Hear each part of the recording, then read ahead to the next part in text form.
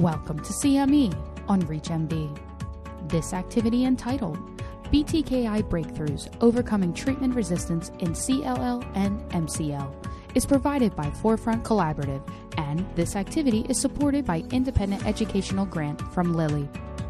Prior to beginning the activity, please be sure to review the faculty and commercial support disclosure statements as well as the learning objectives.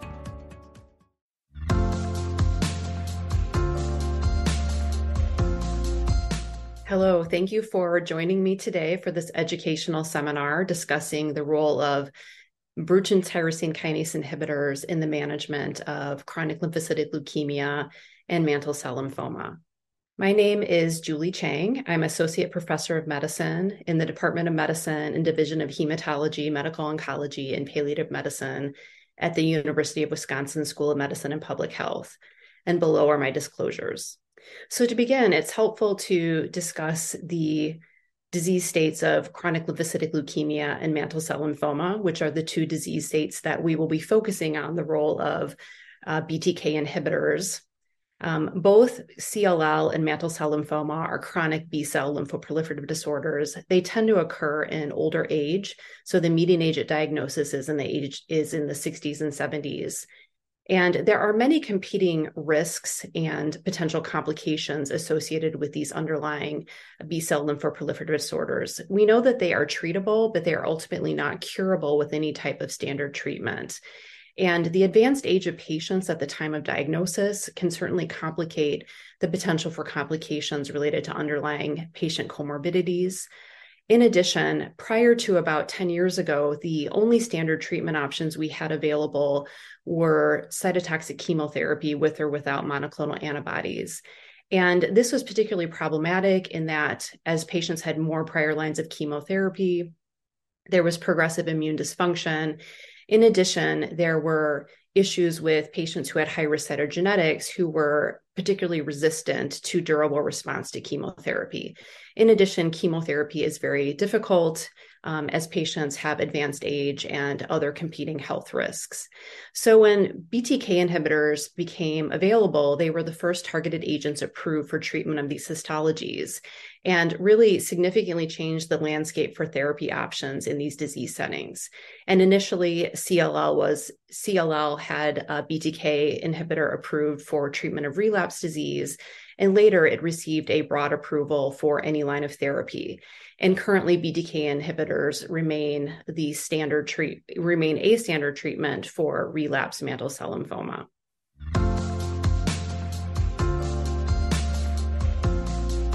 So next, let's move on to Module 1, where we'll discuss the role of BTK inhibitors and its effect. So first, I'd like you to take a moment to answer this polling question, which says, which of the following statements is most accurate about BTK inhibitors? Thank you very much for responding, and hopefully you will feel more confident about your answer as we move forward with this module. So Bruton's tyrosine kinase inhibitor is a downstream protein complex with a major role in regulating signaling through the B-cell receptor signaling pathway. And we know that one of the defects in mantle cell lymphoma and chronic lymphocytic leukemia is that there's aberrant or chronic stimulation of B-cell receptor signaling. And this results in abnormal proliferation, propagation, and increased pro-survival signals. And this can lead to abnormal prolonged survival of clonal B cells and abnormal expansion of those populations. In addition, the downstream effects of BTK complex itself also can generate some increased pro-inflammatory cytokines, as well as generating several chemokines and other signaling pathways that direct B-cell trafficking, as well as tissue homing. The BTK inhibitors, the covalent BTK inhibitors, have covalent irreversible binding to BTK at cysteine residue 481.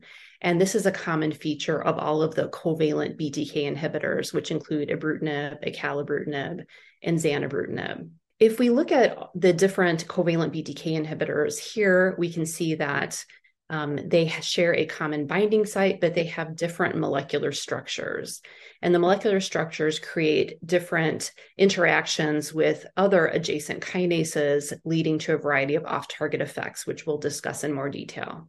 When we're discussing the role of BTK inhibitors in treatment of CLL and mantle cell lymphoma, there are some important properties to understand.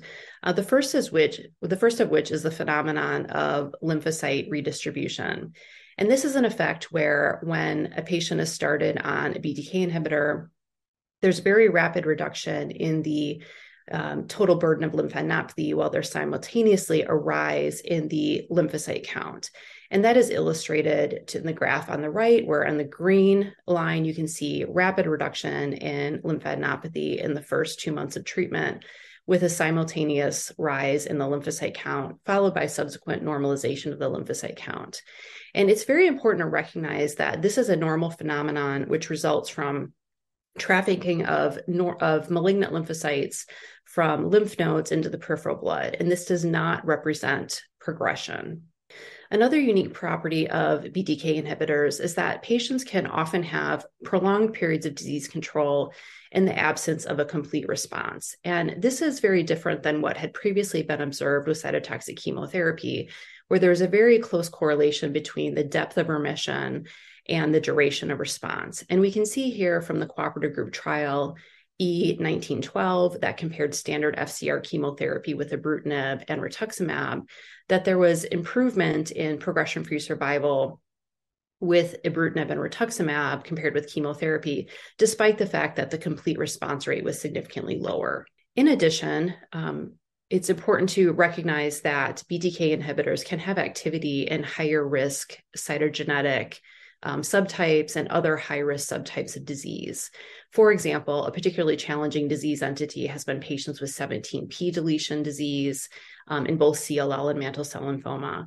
And we can see here from some of the initial studies with ibrutinib that we see preserved rates of objective response rates, even in patients with 17p deletion disease, as well as 11q deletion disease, and that these responses are much more durable compared with traditional chemotherapy. Another unique toxicity associated with BTK inhibitor is related to the off-target effects that result from the interaction with adjacent kinases near BTK.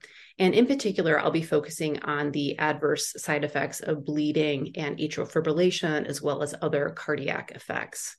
It's helpful to look at the package insert to compare the overall rates of bleeding and cardiac effects among the different covalent BTK inhibitors.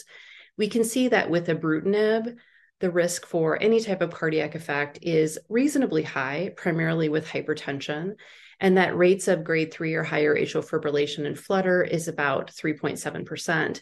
We see that those rates of grade 3 or higher atrial fibrillation or flutter are lower at about 1% with acalabrutinib and zanubrutinib.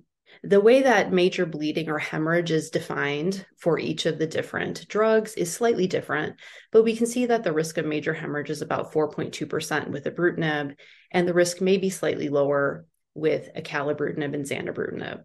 In conclusion, it's important to recognize that with covalent BTK inhibitors, there are very high response rates and durability of response, even in the higher risk subtypes of disease, which make these particularly advantageous for management of these disease types. In addition, there can be some unique toxicities due to these off-target effects, particularly the bleeding and cardiac toxicities. And some of these issues are the basis for development of a newer generation of drugs that we'll be discussing more later on in the webinar, which is the non-covalent BTK inhibitors. And this is specifically to minimize some of these problematic off-target effects, as well as to allow for an option for therapy in the setting of disease that has become resistant to these covalent BTK inhibitors. Moving on to the next module. Next, we will look at the current use of covalent BTK inhibitors in the treatment of CLL and mantle cell lymphoma. So to review, there are 3 currently FDA-approved covalent BTK inhibitors, acalabrutinib, ibrutinib, and zanubrutinib. All have been approved for mantle cell lymphoma that has received at least 1 prior line of therapy.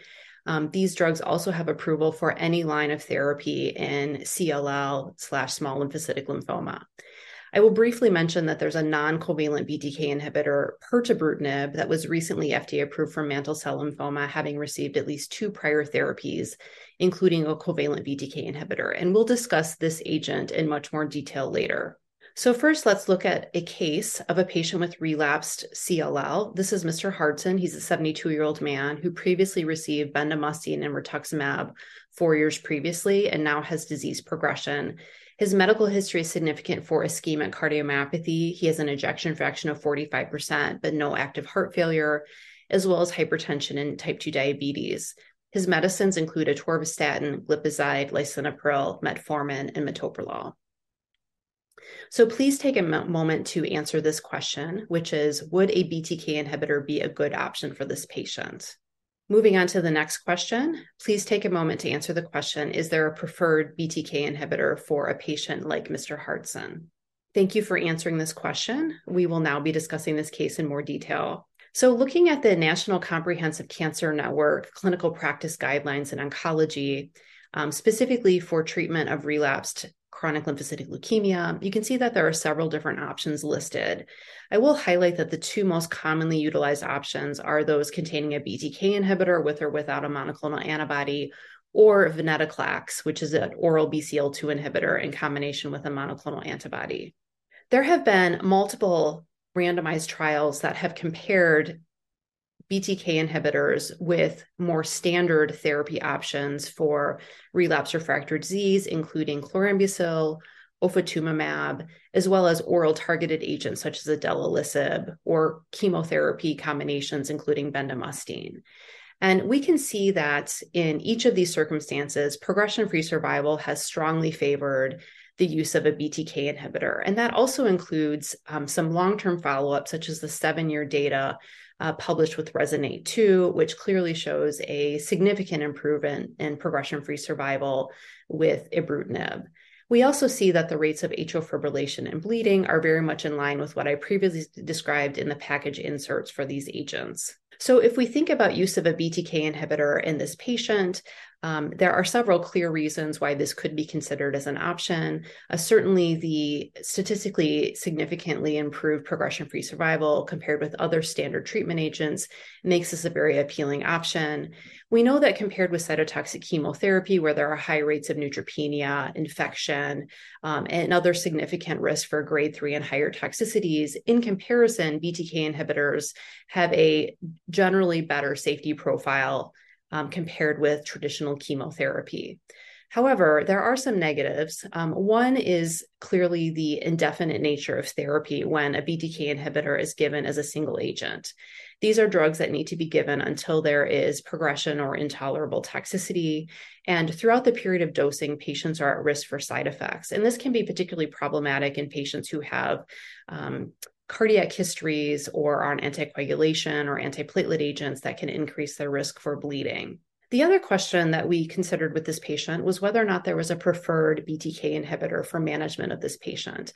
And I'd like to draw your attention to the results of the Alpine trial, which was recently presented at the American Society of Hematology meeting in 2022. And this was a phase 3 trial comparing ibrutinib versus zanubrutinib for patients with relapsed refractory CLL. And the study presentation included a 12-month planned interim analysis where the primary objective was objective response rate. And the overall response rate favored zanubrutinib, and this was statistically significant. And interestingly, the 12-month progression-free survival also favored zanubrutinib. In addition, during the period of reporting, there were significantly fewer rates of atrial fibrillation, cardiac events, major bleeding, or any adverse event leading to treatment discontinuation or death with zanubrutinib compared with ibrutinib. Therefore, I think zanubrutinib is a very attractive option to consider for many patients with relapsed refractory CLL, although it may be a bit premature to say that it is always the preferred BTK inhibitor in relapsed CLL. Moving on to the next case, we will be discussing Mrs. Orozco, who is a 66-year-old woman with previously untreated CLL. She has been observed for about 2 years, but now has disease progression that needs therapy. Her medical history is significant for osteopenia and hypertension, which she's managed with alendronate and irbesartan. So the question is, what are the options for therapy? The patient does state to you that she is very interested in time-limited options. And are there any BTK containing options that she could consider? If we again look at the NCCN guidelines for treatment of previously untreated CLL. We can see that the two major categories are, again, a BTK inhibitor or the oral BCL2 inhibitor venetoclax with or without a monoclonal antibody. In select circumstances, chemoimmunotherapy could be considered. There have been multiple studies that have compared a BTK inhibitor with or without a monoclonal antibody given frontline compared with more traditional standard options, primarily chemoimmunotherapy. Here is a listing of some of these studies, and I would point out that these studies are very different in terms of the age of patients enrolled, some focusing more on younger populations, some focusing exclusively on older populations, as well as some diversity in whether or not high-risk subgroups, such as those with the 17p or p53 mutation, are permitted for enrollment. However, it is very clear in comparing all of these different regimens that there is advantage in each study in terms of progression-free survival favoring ibrutinib or acalabrutinib compared with other standard treatment arms. In addition, it's important to highlight that there is emerging data combining BTK inhibitors with venetoclax to allow fixed duration dosing. So we know that venetoclax induces very deep remissions of CLL and can allow patients to receive therapy for 1 to 2 years, depending on the disease setting, and then take a break in treatment if they've achieved a deep enough remission. And so combining a BTK inhibitor with venetoclax can allow for a BTK inhibitor to be given in a fixed duration setting. And if we look at the two larger phase 2 studies looking at this approach, Captivate and Glow, where patients received 12 cycles or 12 months of combined therapy with ibrutinib and venetoclax, we see that a relatively early follow-up of about 2 years, that there are very promising rates of prolonged progression-free survival. So while this is still an emerging treatment that could be considered for patients, there certainly are data to justify in selected patients taking this approach. Next, let's look at the case of Mr. Davis, who's a 75-year-old man with newly diagnosed mantle cell lymphoma who presented with bulky lymphadenopathy, splenomegaly, cytopenias, and fatigue. He has about 60% bone marrow involvement at the time of his staging. He has type 2 diabetes that is diet controlled, acid reflux disease, hypertension, but he is otherwise a very fit and active individual. He's a very well-educated person. He's a retired physics professor, and he's done a lot of reading about BTK inhibitors. And he has questions about whether or not he could receive a BTK inhibitor for treatment of his newly diagnosed mantle cell lymphoma. So as I mentioned previously, all of the covalent BTK inhibitors do currently have an FDA indication for relapse disease that has received at least one prior therapy. And I've included here for your reference the pivotal studies that led to that FDA approval. I also just want to highlight for reference that the median progression-free survival when these covalent BTK inhibitors are used with mantle cell lymphoma in general is significantly shorter than what we see with use of these agents in chronic lymphocytic leukemia. If we look at the NCCN guidelines for treatment of mantle cell lymphoma in the first-line setting, we can see that patients are very strictly risk stratified either into more intensive approaches with the goal of consolidative autologous stem cell transplant or non-intensive approaches without the plan for consolidative stem cell transplant. Both groups of patients would be potentially eligible to receive maintenance rituximab after completing their induction therapy. Although currently BTK inhibitors are primarily reserved for the treatment of relapsed mantle cell lymphoma, there were 2 recent studies that have looked at incorporating a BTK inhibitor into frontline treatment of mantle cell lymphoma. The first is the SHINE data set, which was presented in the New England Journal of Medicine last year in 2022. And this particular study looked at incorporating a BTK inhibitor with frontline bendamustine and rituximab induction in patients aged 65 and older. And I would point out that about 10% of the enrolled patients had evidence of a p53 mutation.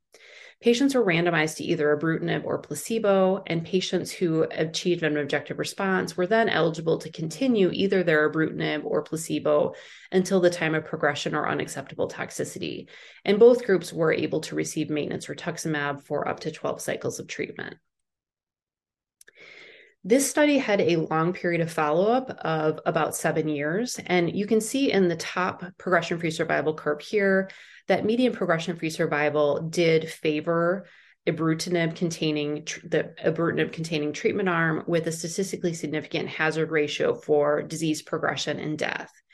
However, if you look at the lower overall survival curve, you can see that the outcomes appear very similar between the two groups. And this raises a question as to whether the advantage for a frontline BTK inhibitor was not seen on long-term follow-up because patients in the placebo group were able to receive a BTK inhibitor at the time of relapse. Another important study to describe is the triangle study, which was presented at the American Society of Hematology meeting in 2022. And this study looked at incorporating a frontline BTK inhibitor for previously untreated mantle cell lymphoma. And this is a bit more of a complicated study, but this included younger patients aged 65 and younger who had a good performance status. The standard treatment arm in the study was induction chemotherapy with alternating R-CHOP and R-DHAP for 6 cycles, followed by autologous stem cell transplant. The 2 experimental arms listed at the top include incorporation of ibrutinib into the induction setting of treatment, as well as 2 years of maintenance ibrutinib after induction. And one of the treatment arms also included consolidative autologous stem cell transplant. The other experimental arm did not include autologous stem cell transplant. If we look at the failure-free survival curve from the study, which was the primary endpoint, we can see that the blue and red lines, which were the ibrutinib-containing experimental arms, had at least a trend towards improvement in failure-free survival compared with the standard treatment arm. There were somewhat complicated conclusions drawn from the study, which I don't want to confuse the issue by describing those in detail, but we can safely say that there is at least a trend towards improvement in failure-free survival with the addition of ibrutinib. And if we look at the overall survival curves, we can see a very similar phenomenon to what we saw in the SHINE study, where there is not nearly as significant of a separation in the curves between the ibrutinib-containing arms and the non-ibrutinib-containing standard treatment arm.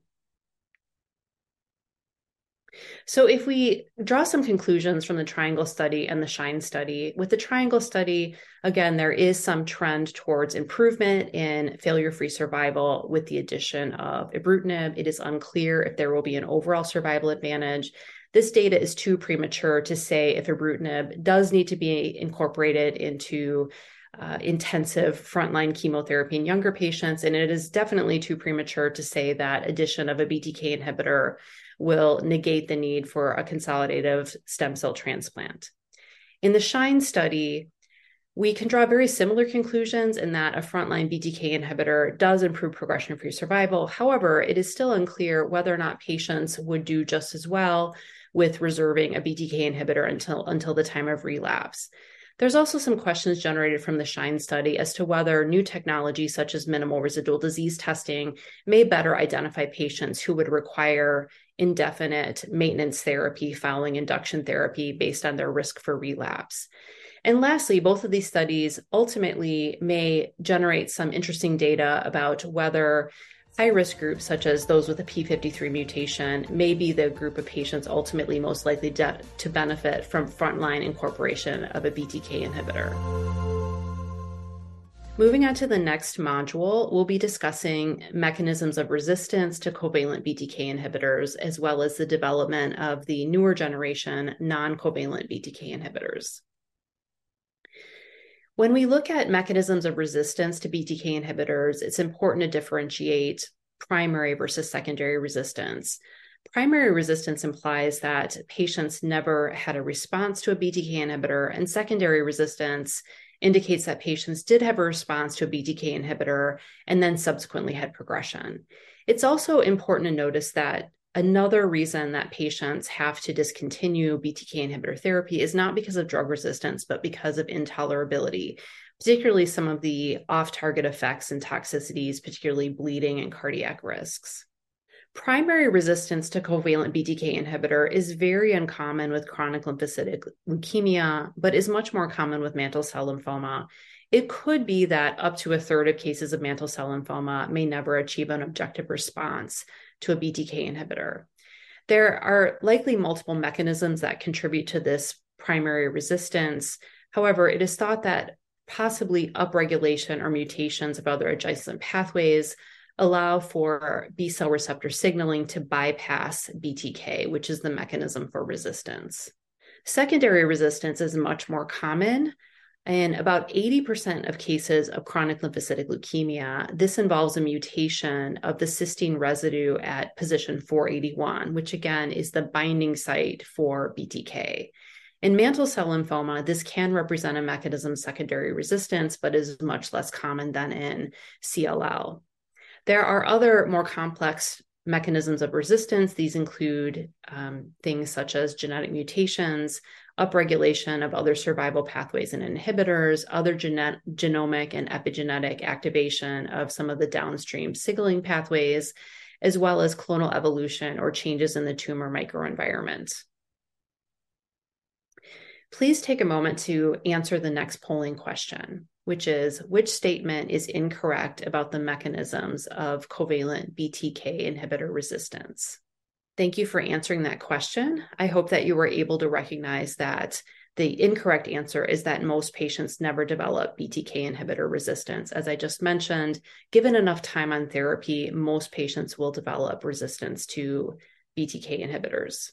Next, let's review the development of non-covalent BTK inhibitors, which are a new generation of BTK inhibitors that are able to inhibit the signaling through Bruton's tyrosine kinase by a different mechanism. One of the very unique features of these non-covalent BTK inhibitors is that they do not bind to the cysteine 481 site, which all of the covalent BTK inhibitors do. And it's important to notice this because this is the primary mechanism of resistance in the majority of cases with CLL. In addition, there are other important aspects of the non-covalent BTK inhibitor that helps improve efficacy and reduce potential for developing resistance to treatment. Firstly, there's highly selective binding to BTK inhibitor compared with other adjacent kinases, so this significantly reduces the potential for off-target effects and toxicities, making it more likely that patients will be able to tolerate treatment and not need to discontinue therapy for toxicity. We also see high levels of BTK inhibition even at trough drug levels, so we see very high levels of inhibition of BTK throughout the entire dosing interval. This may be particularly important for highly proliferative tumors. In addition, as we will review some of the data, we see high levels of clinical efficacy even in the setting of resistance to prior exposure to covalent BTK inhibitors. There are currently two non-covalent BTK inhibitors in clinical development, pirtobrutinib and nemtabrutinib. Pirtobrutinib, as I briefly mentioned earlier, has just recently received approval in mantle cell lymphoma from the FDA in January of 2023, and the indication is for mantle cell lymphoma that has relapsed after at least 2 prior lines of therapy, including a prior BTK inhibitor. Another non-covalent BTK inhibitor in development is nemtabrutinib. It is important to notice that there are 2 other non-covalent BTK inhibitors, fenebrutinib and vecabrutinib, that were initially evaluated in this disease space, but ultimately further development was discontinued due to either lower than expected efficacy or toxicity concerns. So focusing more on pirtobrutinib, this is a non-covalent BTK inhibitor that has reversible binding to BTK inhibitor. It's highly selective and allows it to minimize some of the off-target effects and potential unintended toxicities. The data set that led to FDA approval was the Bruton data, which included multiple B-cell histologies with several dose escalation and dose expansion cohorts. And we'll be focusing specifically on the CLL and mantle cell lymphoma cohort data. Within CLL, the relapse refractory CLL cohort of Bruton included almost 300 patients. All patients had previously been treated with a BTK inhibitor. 75% had discontinued their BTK inhibitor therapy due to progression. You can see that this was a heavily pretreated patient population with a median of 9 prior therapies median age was 69. And you can see that about a third of patients had high-risk disease as defined by a 17p deletion or a TP53 mutation. And a majority of patients were able to receive the intended dose of 200 milligrams daily. Looking at the outcomes in the CLL population of Bruton, we can see that the overall response rate was very high at 74% in this heavily pretreated population. Almost all of them were partial remissions. And we can see that the 12-month estimated progression-free survival was 68%, and the 18-month estimated progression-free survival was 54%. If we look at the grade 3 and higher treatment-related adverse events, we can see that neutropenia was the most common at 20%, but rates of events such as atrial fibrillation, flutter, and bleeding were significantly lower. And only 2% of patients required discontinuation of therapy due to treatment-related adverse side effects. In addition, within the CLL cohort, there was a reporting of data based on several high-risk features, including age, whether or not patients had exposure to both a BTK inhibitor as well as a BCL2 inhibitor, presence of a 17p or p53 mutation, as well as the presence of a mutation to the cysteine 481 residue. And we can see that in each of these high-risk patient populations that the overall response rate and median progression-free survival is preserved in all of these groups. Reviewing the mantle cell lymphoma cohort from the Bruton study, we can see that this was a population that included 90 patients. Again, high-risk population, median of 3 prior therapies, median age of 79. 82% of those patients had discontinued their prior covalent BTK inhibitor due to progression. And again, the majority of patients were able to receive the targeted dose of 200 milligrams daily. The overall response rate was 58%. The majority of those were partial responses, including some responses in those with blastoid and pleomorphic histology, which we know are higher risk features. And we can see that both the 12 and 18-month estimated duration of response was over 50%. If we look at the grade 3 and higher treatment-related adverse events, we can see that this profile is very similar to what had been observed in the CLL cohort treated with pirtobrutinib. These data led to the FDA approval of pirtobrutinib in mantle cell lymphoma in January 2023. And as I mentioned, currently the approval is for relapsed or refractory mantle cell lymphoma that has received at least 2 prior lines of systemic therapy, including a covalent BTK inhibitor. There are several ongoing studies in both CLL and mantle cell lymphoma with pirtobrutinib. So the top 2 boxes look at some ongoing studies of pirtobrutinib in frontline treatment of CLL and small lymphocytic lymphoma, comparing pirtobrutinib with bendamustine rituximab chemotherapy or pirtobrutinib compared with the covalent BTK inhibitor ibrutinib. In the bottom 2 boxes, it describes some ongoing studies in relapse refractory CLL and small lymphocytic lymphoma, looking at combinations of pirtobrutinib with venetoclax, as well as a comparison of pirtobrutinib versus more traditional relapse refractory lines of therapy, including bendamustine and rituximab or rituximab with adalimumab. There are some other interesting concepts with pirtobrutinib being investigated. So there is a time-limited combination of pirtobrutinib with venetoclax and obinutuzumab for previously untreated CLL, SLL, as well as an interesting concept for pirtobrutinib consolidation after a limited course of therapy with venetoclax in patients at high risk for early relapse. In mantle cell lymphoma, there are also some ongoing investigations with pirtobrutinib. A very important study ongoing in relapse refractory mantle cell lymphoma is a phase 3 trial comparing pirtobrutinib versus the investigator choice of covalent BTK inhibitor, either ibrutinib, acalabrutinib, or zanubrutinib. In addition, there's a phase 2 trial looking at a combination of pirtobrutinib and venetoclax in relapse and refractory mantle cell lymphoma.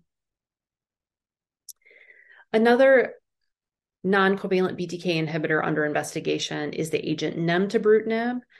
Some initial data reporting with this agent was from the BellWave study, and this included a cohort of 57 patients with relapse refractory CLL/SLL. This was, again, a high-risk population, a median of 4 prior therapies, median age of 66. we can see that 95% of patients had previously received a covalent BTK inhibitor, and 42% had both a prior BTK inhibitor as well as a BCL2 inhibitor, such as venetoclax.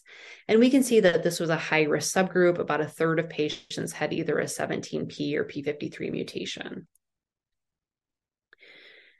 In this initial data report, the overall response rate is 56%, primarily partial responses. And among those 32 responders, the median duration of response was quite promising. It was about 24 months.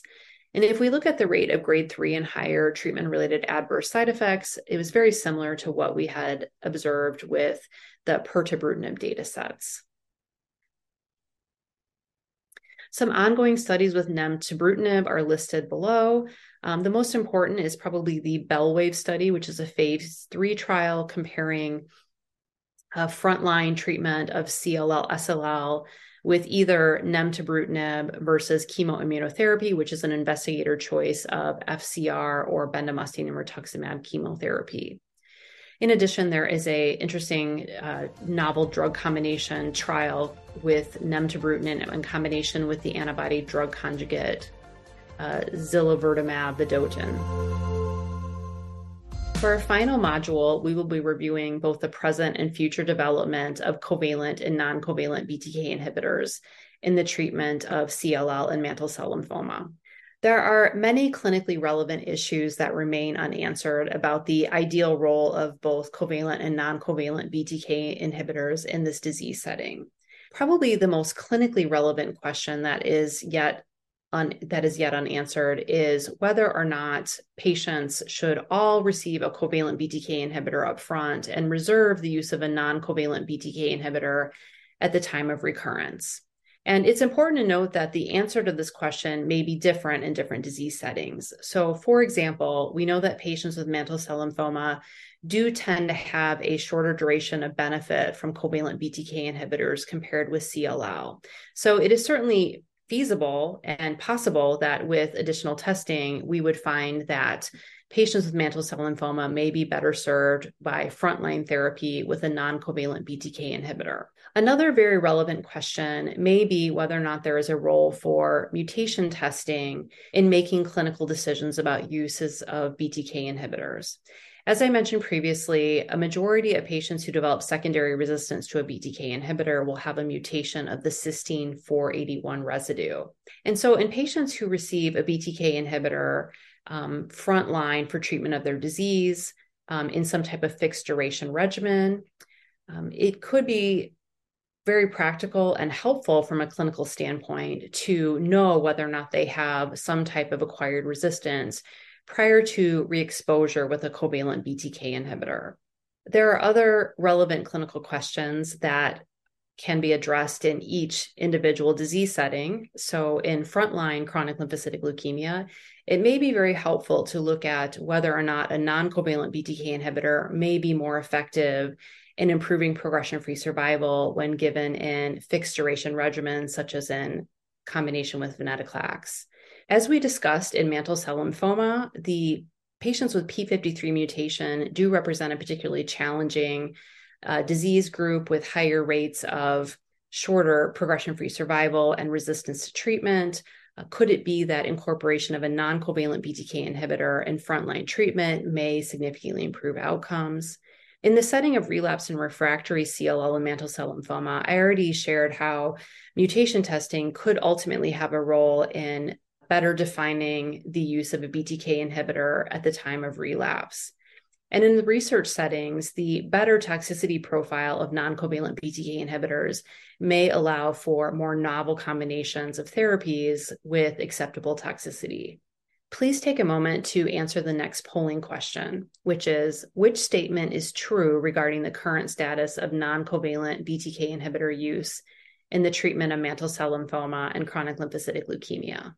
Thank you for answering that question. Hopefully you were able to recognize that the lower rates of side effects with the non-covalent BTK inhibitors may allow more patients to be eligible for BTK inhibitor treatment and potentially tolerate treatment for longer. In summary, covalent BTK inhibitors represented a very significant clinical advance in therapy of chronic lymphocytic leukemia and mantle cell lymphoma. It is important to have an understanding of the mechanism of action and understand some of the clinical implications of that mechanism of action, including the phenomenon of lymphocyte redistribution, so that is not mistaken for early progression by clinicians. It's also important to understand that patients can have prolonged periods of benefit without achieving a complete response to treatment, as well as an understanding of some of the unique off-target effects of treatment. Particularly the cardiac and bleeding risks need to be considered in the clinical management, particularly in patients with underlying cardiac risks or patients who may already be receiving an antiplatelet agent or anticoagulant. I also described some of the ways where covalent BTK inhibitors are being combined with agents such as venetoclax to allow more of a fixed duration regimen with use of a BTK inhibitor rather than indefinite dosing until progression or intolerability. And I described some of the combinations of a BTK inhibitor with venetoclax in CLL. We also discussed some of the data from Chang and Triangle that looked at the use of a frontline BTK inhibitor in mantle cell lymphoma. And as I mentioned, these data are very compelling, but for example, data from the Triangle does not yet support the routine use of a BTK inhibitor or that use of a BTK inhibitor can negate the need for consolidative transplant. Non-covalent BTK inhibitors represent a very elegant model of novel drug design that are able to bypass one of the primary means of acquired drug resistance, specifically bypassing the very common occurrence of mutations at the cysteine 481 residue. And as previously mentioned, it is unclear if patients should initially receive covalent BTK inhibitors and then receive a non-covalent BTK inhibitor at the time of intolerance or resistance to a covalent agent. In addition, it will be very interesting to see whether or not mutation testing will gain a role in terms of selection of a covalent versus non-covalent BTK inhibitor. In addition, the improved toxicity profile of a non-covalent BTK inhibitor will likely allow patients who are either intolerant to toxicities of a covalent BTK inhibitor or who have developed resistance to again achieve sustained periods of disease control. And lastly, the recent approval of pirtobrutinib in mantle cell lymphoma represents a significant advance in that disease and allows patients with very refractory disease and lack of other significant treatment options to have an acceptable treatment option with a favorable efficacy and toxicity profile. Thank you very much for your participation in this educational webinar.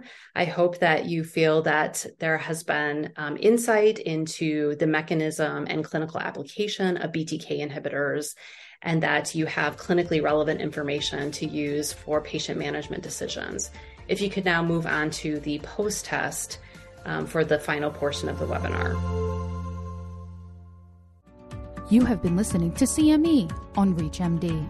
This activity is jointly provided by Forefront Collaborative and is supported by an independent educational grant from Lilly. To receive your free CME credit or to download this activity, go to reachmd.com/CME. Thank you for listening.